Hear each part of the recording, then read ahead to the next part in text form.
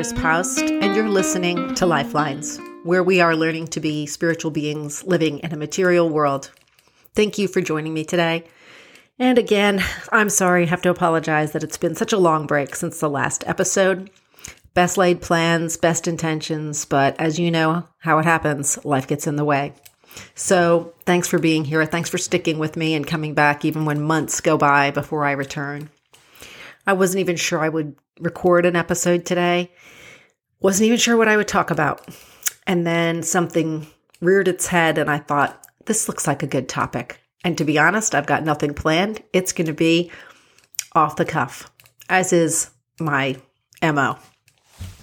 So the last week or so, especially the last few days, I've been finding I'm really in a bad way, blaming it on work stress, blaming it on busyness, blaming it on whatever might be going on in my exterior life that might cause me stress or anxiety, the busyness of life that gets in the way.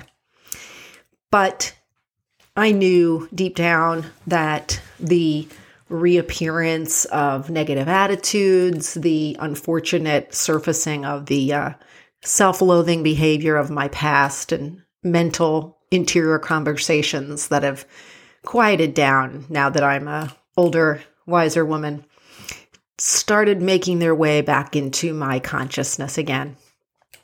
And I had to take a deeper look at what was behind it, because that's not just work stress and that's not just busyness.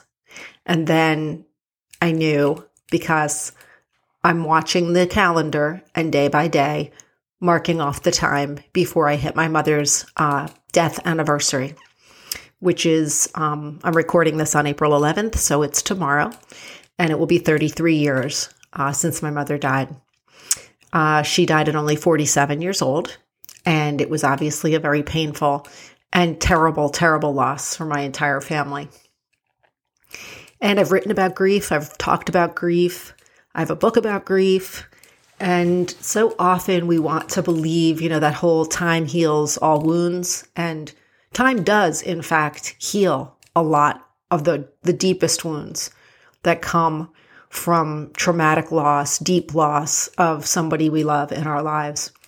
But time never heals all the wounds, and time never erases it. Thank God for that time doesn't erase the loss entirely. That there's always this longing, there's always this piece of something, someone that we hold on to and we come back to.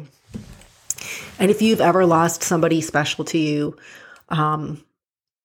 you know that the anniversary, even when you are not necessarily conscious of the calendar turning toward it, somewhere inside, we know, without even having to think about it, our bodies and our minds know that something is coming that needs to be memorialized and that is going to reopen or at least scratch at an old wound that will always be there. There'll always be that space, that emptiness. And for me, this is a big one. Year to year, the reaction to my mother's anniversary varies.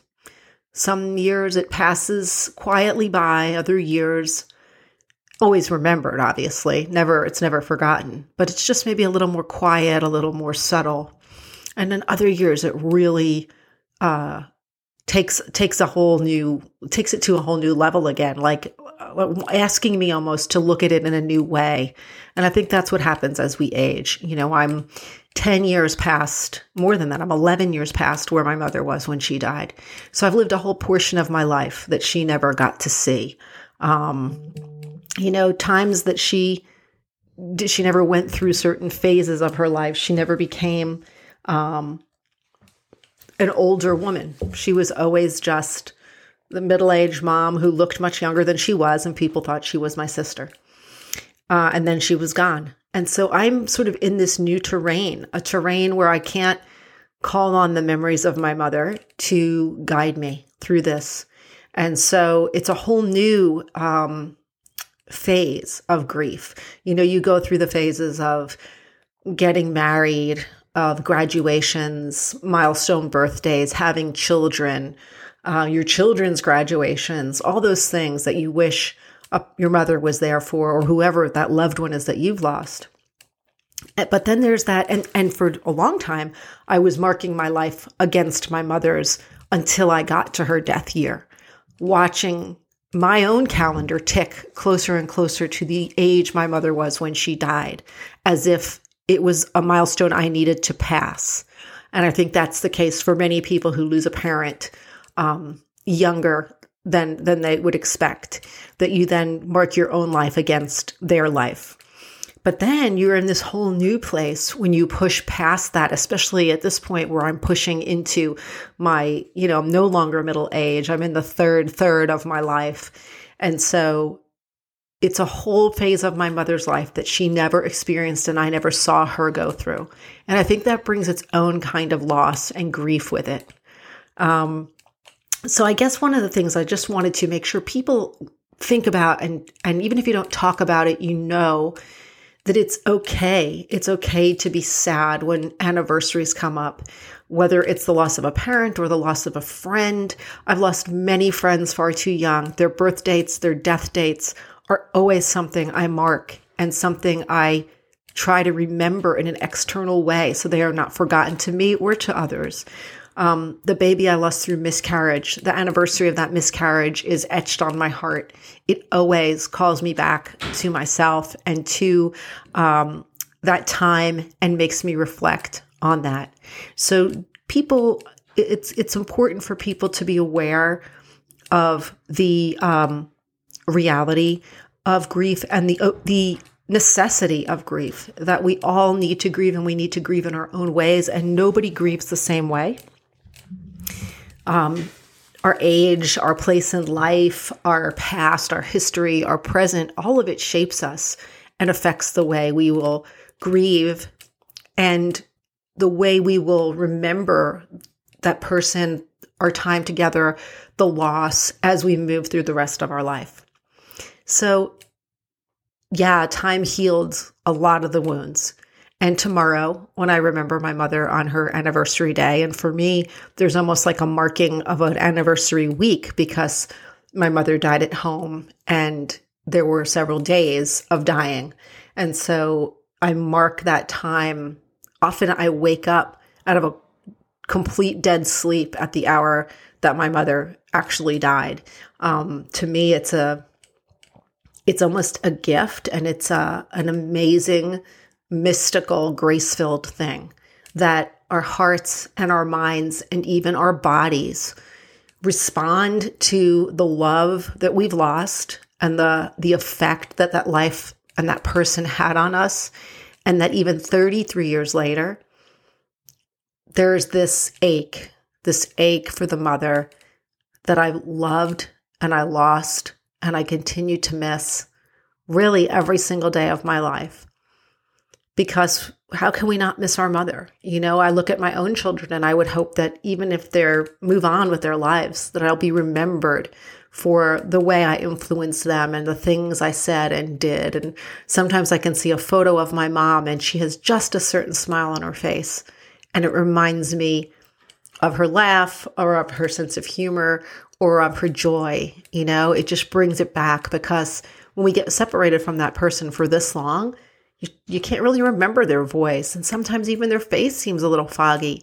So the thing I want to say most, I think, is just to say that grief can be a beautiful thing. And I don't mean just the hard grief. The hard grief of an initial loss is painful, and it has to be gone through. It has to be experienced. It's not healthy if you bury it.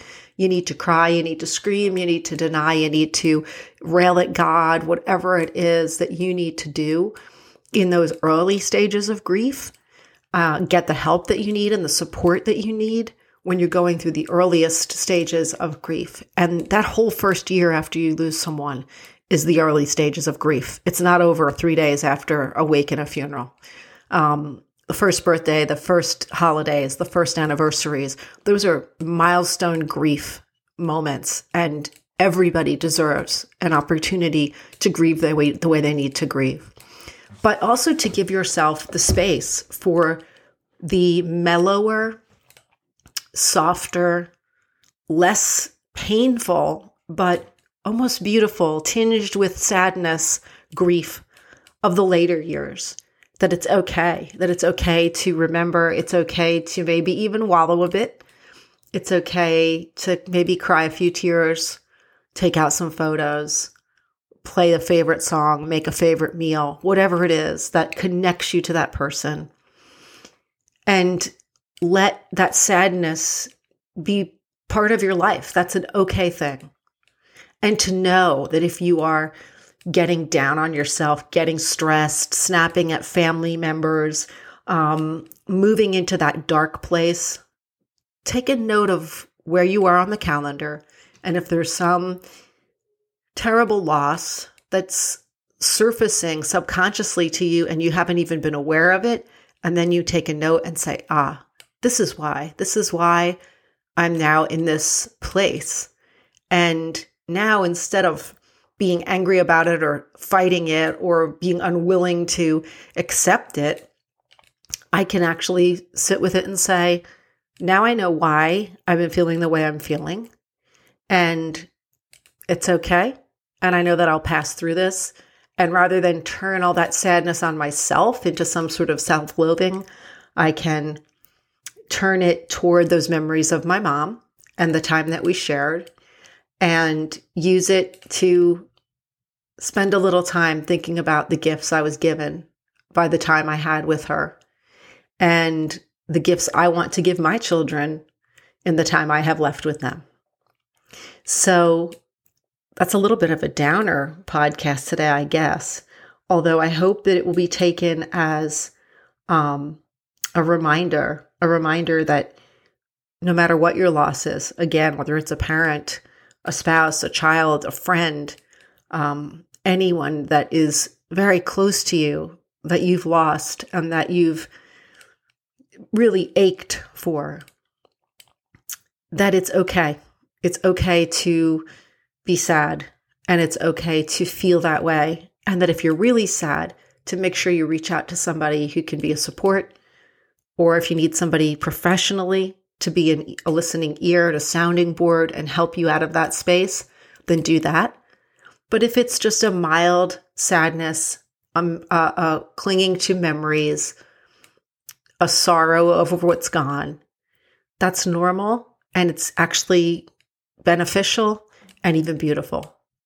And so let yourself be in that space and remember the person you loved, and maybe go do something special for someone else in their memory. So thanks for being here for Lifelines today. I hope you enjoyed this short and somewhat somber episode of Lifelines. You can find me over at my blog, notstrictlyspiritual.com. And you can find grief writings that I've done over there. I have a book called Parenting a Grieving Child, which is about helping children through grief. I've written about miscarriage. This is a topic that's near and dear to my heart, obviously.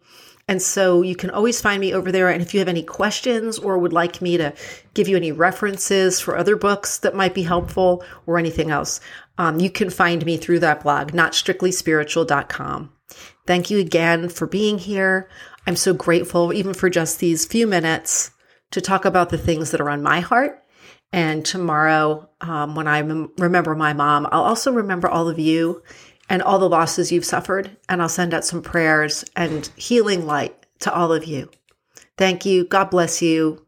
Peace and love.